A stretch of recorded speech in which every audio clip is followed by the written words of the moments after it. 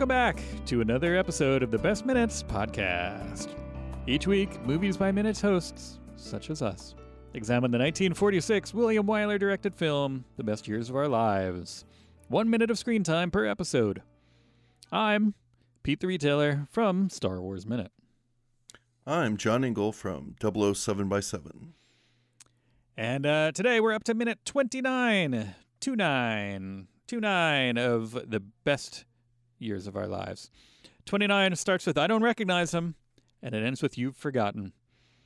So there's a lot of confusion going on in this episode. Yes, there is. And if you want my thoughts on minute 29, please tune in to minute 28, because I gave almost all of them already yesterday. Well, as I was going to say, going back to your theme, that this is the theme for this one is kind of power or agency, control, and loss of it, and kind of being in charge to a certain extent. And he does have that, like you said, the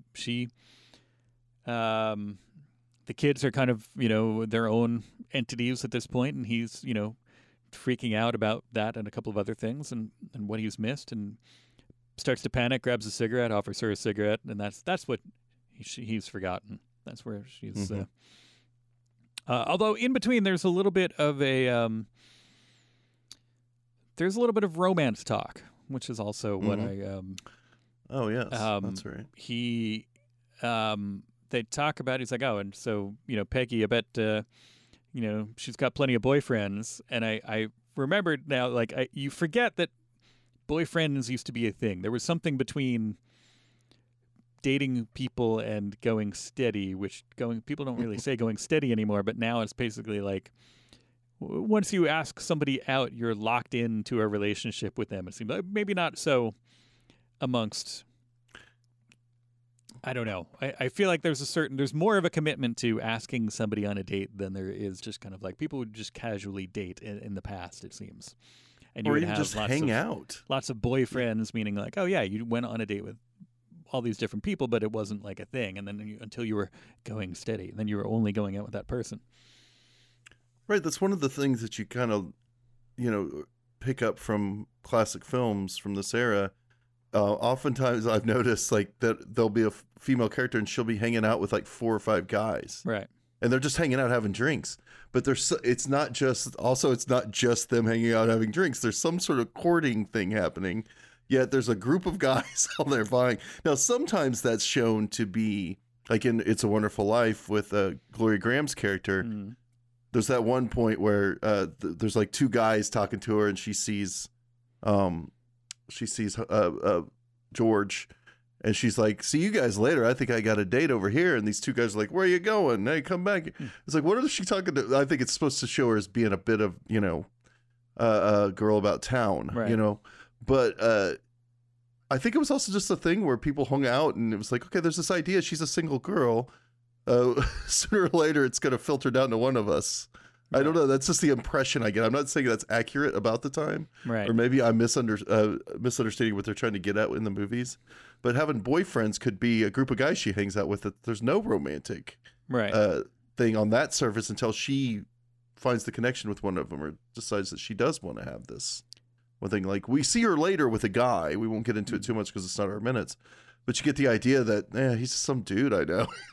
We go out and it kind of looks like we might be on a date. But well, yeah, that's the thing. I feel like at some point before, not too long, well, somewhere in between, at least my parents dating and me dating, that changed significantly. I don't know what. Mm-hmm. Maybe it was, free love, sexual revolution thing where then it got like, all right, well, now it's just locked into a different pattern. But that it used to be okay to be like, okay, well, you would just date people. You would go have social engagements with, sometimes one-on-one, sometimes with, with a group of people, whatever. But you would have dates that one date didn't necessarily mean that you were locked into. And I think adults are more like this now. But as teenagers, I feel like now it's like, okay, if you ask somebody out on a date, that means you're locked into something with them for a while until you terminate that relationship, as opposed to just like, oh yeah, let's go on a date and see, maybe we don't like each other. Who knows? Yeah, I don't know, because I I'm a divorced guy now. It's been a long time since I've been a young man. Right. But I recently attempted to roll into the dating scene again, the way that a lot of people have to, which is through dating apps. And I think I was the same minded too. I think I got surprised by the fact I went out with a woman a couple of times, and I thought that meant, okay, we're going to try to do this thing. And it wasn't her intention at all. No, I think she was just like, now we know each other. I think I'm just not that interested. And it was just like, and when I was younger, I'm with you. I would, if you were going so far as to ask someone out on a date, that meant you were like, we're going to start down a road together from here on. Yeah. Maybe other people that, I don't know, Pete, maybe we're different. I don't know. Maybe not everybody thought that way, but to me, it's like, if we're going on a date, and especially if it ends in any kind of culmination of the date, I'm not going too far with that, but if there's even a kiss goodbye, that means we're having a second date, and we might just start hanging out a lot. I don't know. Yeah. My problem was also I didn't, that the entering into it, the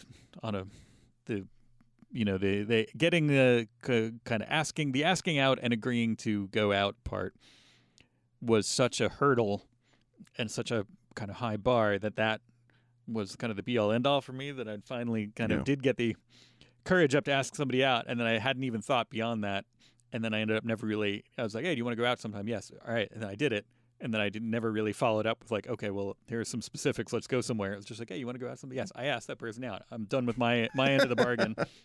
Right. Now we're locked into something, even though I haven't asked them, But that's neither here nor there. But it to throw back to this era where it was just kind of, boyfriends.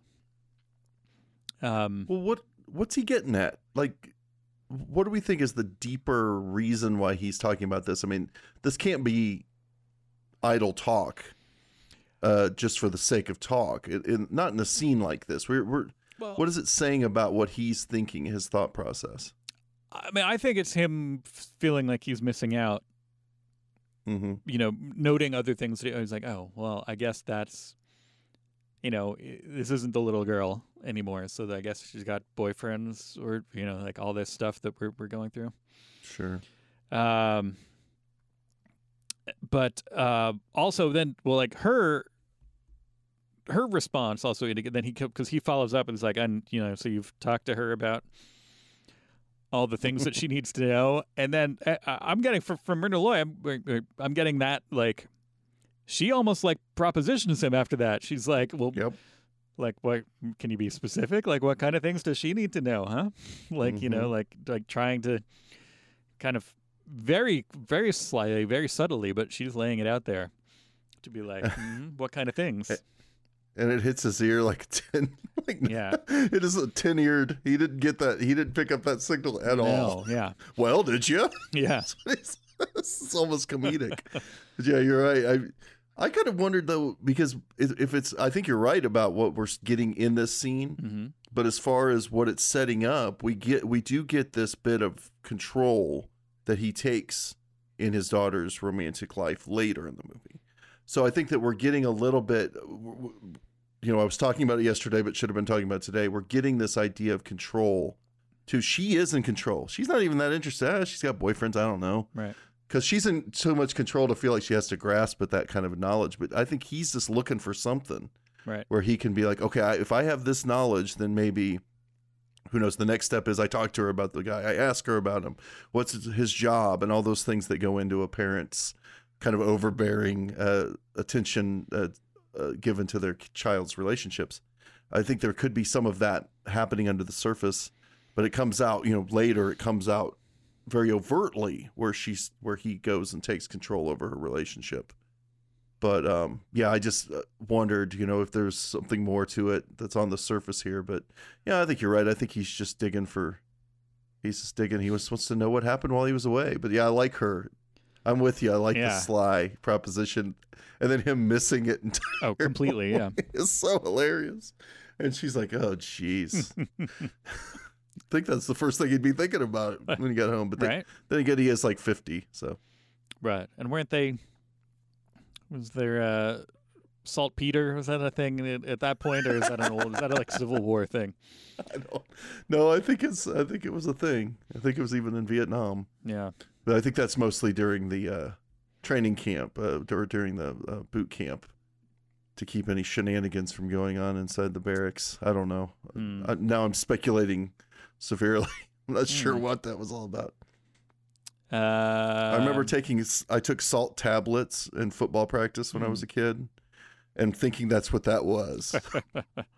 Because I'd heard saltpeter before. Right. It's like, is this saltpeter? Those are salt tablets to keep us from dehydrating. There you go. That's all. Anyway. Yeah, so that's the short, I don't know. It's another example, I'll say, of him. That's like, in this case, I think he's being oblivious to it, but that's another kind of usurpation. Usurpation? Is that the word? Of usurpation of his control. In just her throwing a line out there, putting the moves on, in a sense. Like, that's something that's so out of his realm that he doesn't even recognize it. But as far as kind of wresting control. Of course, there is it's not as if I hate to get. It's hard for me to do these shows sometimes because I'm like, there's setups. Sometimes there's setups and things that happen later that are kind of here. We kind of get the idea later that he's at least gone dancing with some gals overseas at some point. It's not as if this idea of men and women has completely been foreign to him for the last 3 or 4 years either. Right. Doesn't she say something about that? It was like, didn't you encounter any young people or something like that? She says when he says he's afraid of the young people, but I think that is more for him to say, all of us that were over the war, nobody's young anymore. Right. Anybody who went to the war, no matter how old they aren't young anymore. Right. But later he doesn't recognize his wife while he's dancing with her drunk. Right. And he just thinks it's like, is he dancing with some gal over in Guam or wherever it was that he might have done that. But he's just not on the idea here is that he's just not on the same frequency as anyone else. Yeah. And so he just misses that signal altogether. Yeah.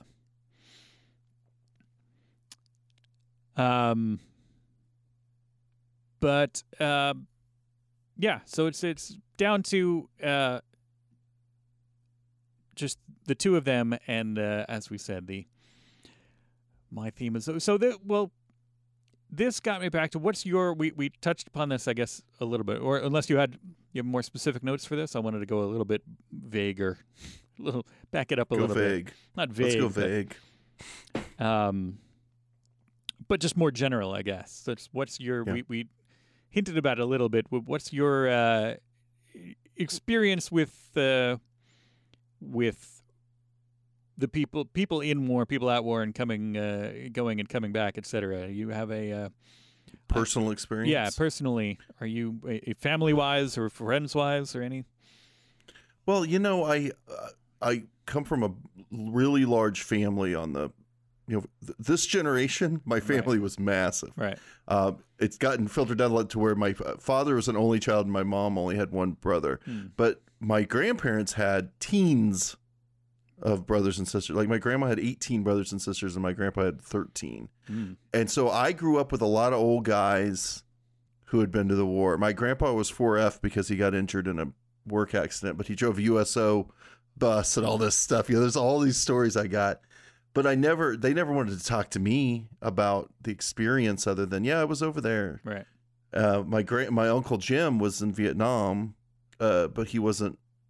He was affected actually by Agent Orange. Interestingly, I actually just learned that recently. But otherwise, I'd never heard it. He was in the Air Force, and I think he was basically in an office for the most part. And the people I went to school with, some of them, a couple of people went to Desert Shield, or is that right? Desert Storm. But I just don't remember anything about returns, or I don't know. It's like if people went overseas and came back in this day and age. I I have a couple of friends who lost friends over there. Mm-hmm. When they took Baghdad and so on. God, however long that was ago now, 15, 16 years. Yeah. It's hard to even imagine anymore. It's been so long. And occasionally I'll hear little bits from them. And I think I do know a guy who's got some pretty severe PTSD, but not something you talk about. You have beers with these people. You talk about comic books. You talk about movies. And, you know, the always the ongoing it seems to me the ongoing theme with people that knew people that were in the war is that they don't want to talk about it. Yeah. So it's kind of hard to have a personal connection, having not actually been over there, because it's hard for people to ever want to give you any insight. And that's their business, and they shouldn't if they don't want to. But so I guess I'm saying I don't really have much to say about this. I want to understand it, but I understand that they don't necessarily want to talk about it. So yeah. How about you? Similarly, previous generations, my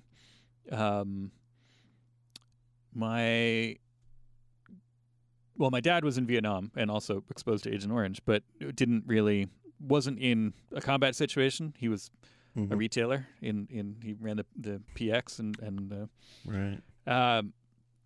But his uncle, my great uncle, my grandfather's brother was in World War II, and my grandmother's brothers, some of them were in there, and a bunch of different people of that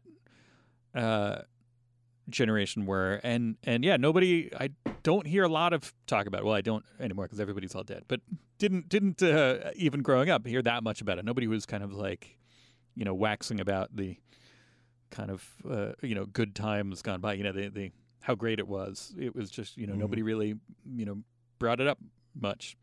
And I feel like I don't know where the disconnect is, that I don't feel like I know anybody that was in any of the modern wars. It's just my social circle doesn't include, I could be wrong. There could be some people that I'm not aware of that were there. But it's odd that I don't, that this thing, this is, this is the equivalent of this for our generation, but I don't know people that have been there for that.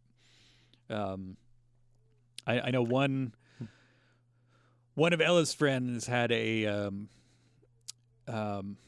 fiance, went over, made it through, did his whole tour, and she was worried sick the whole time, and came back perfectly healthy and alive, and then wiped out on his motorcycle and died like within a few weeks of coming back. And it was just such a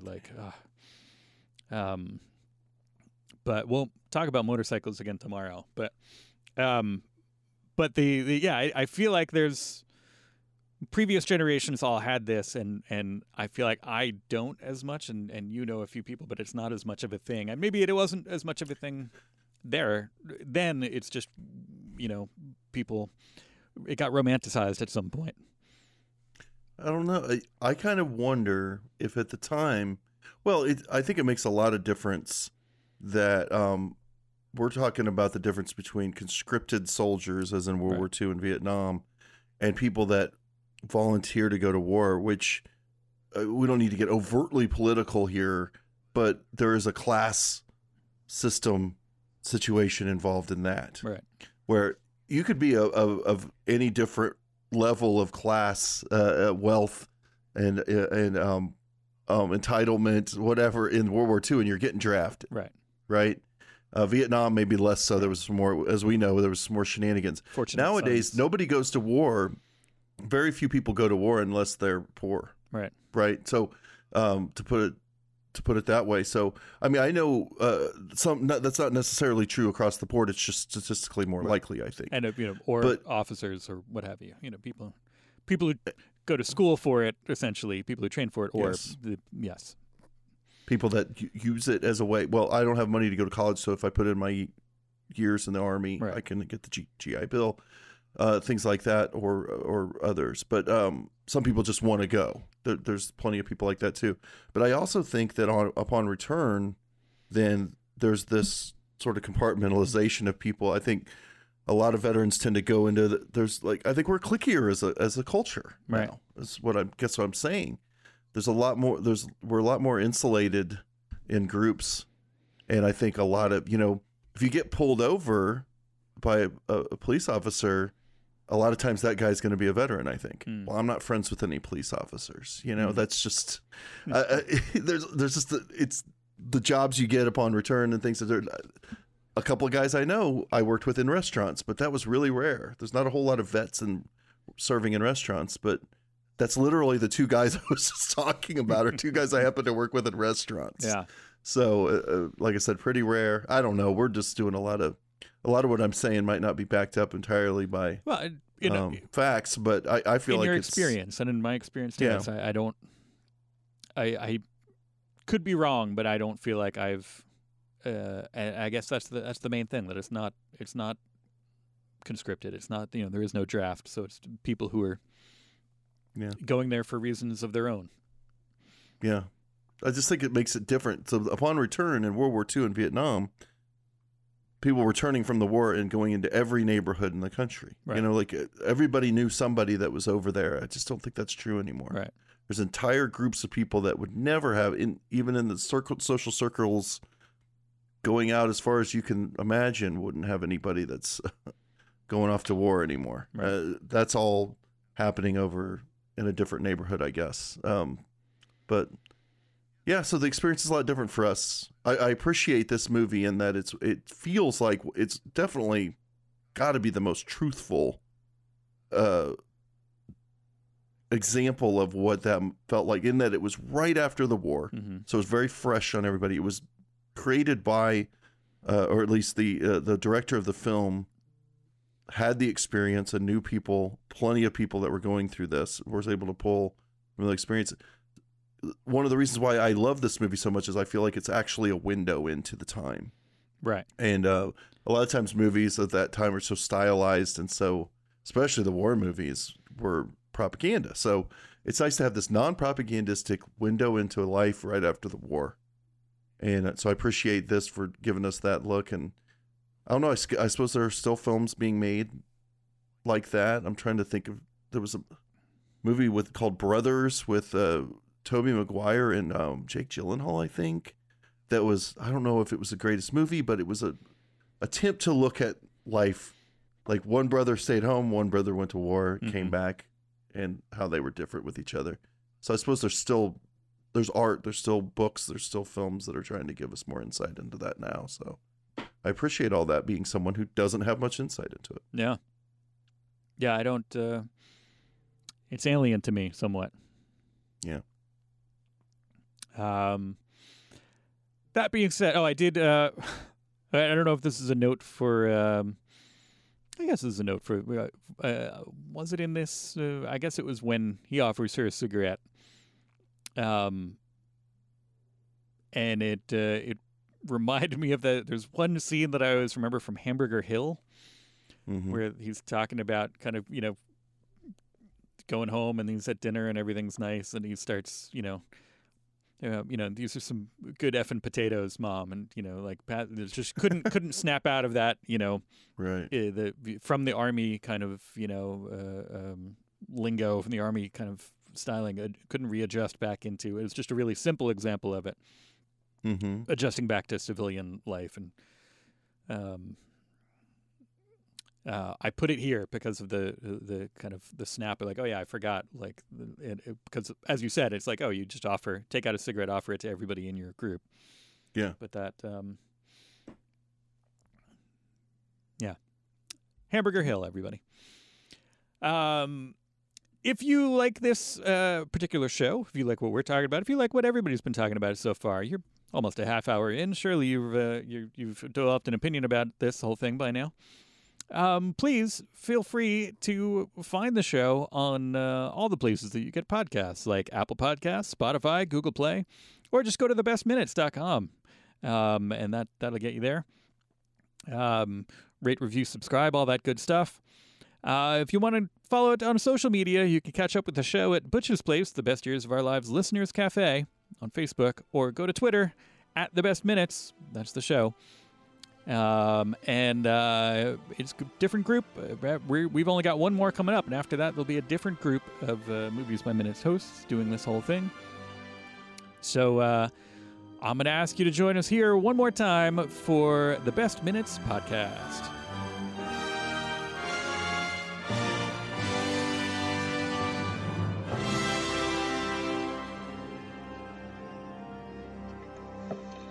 Hey, Joe, you better hurry up out there because she's taking off soon. Right, thanks. Come on, Taylor.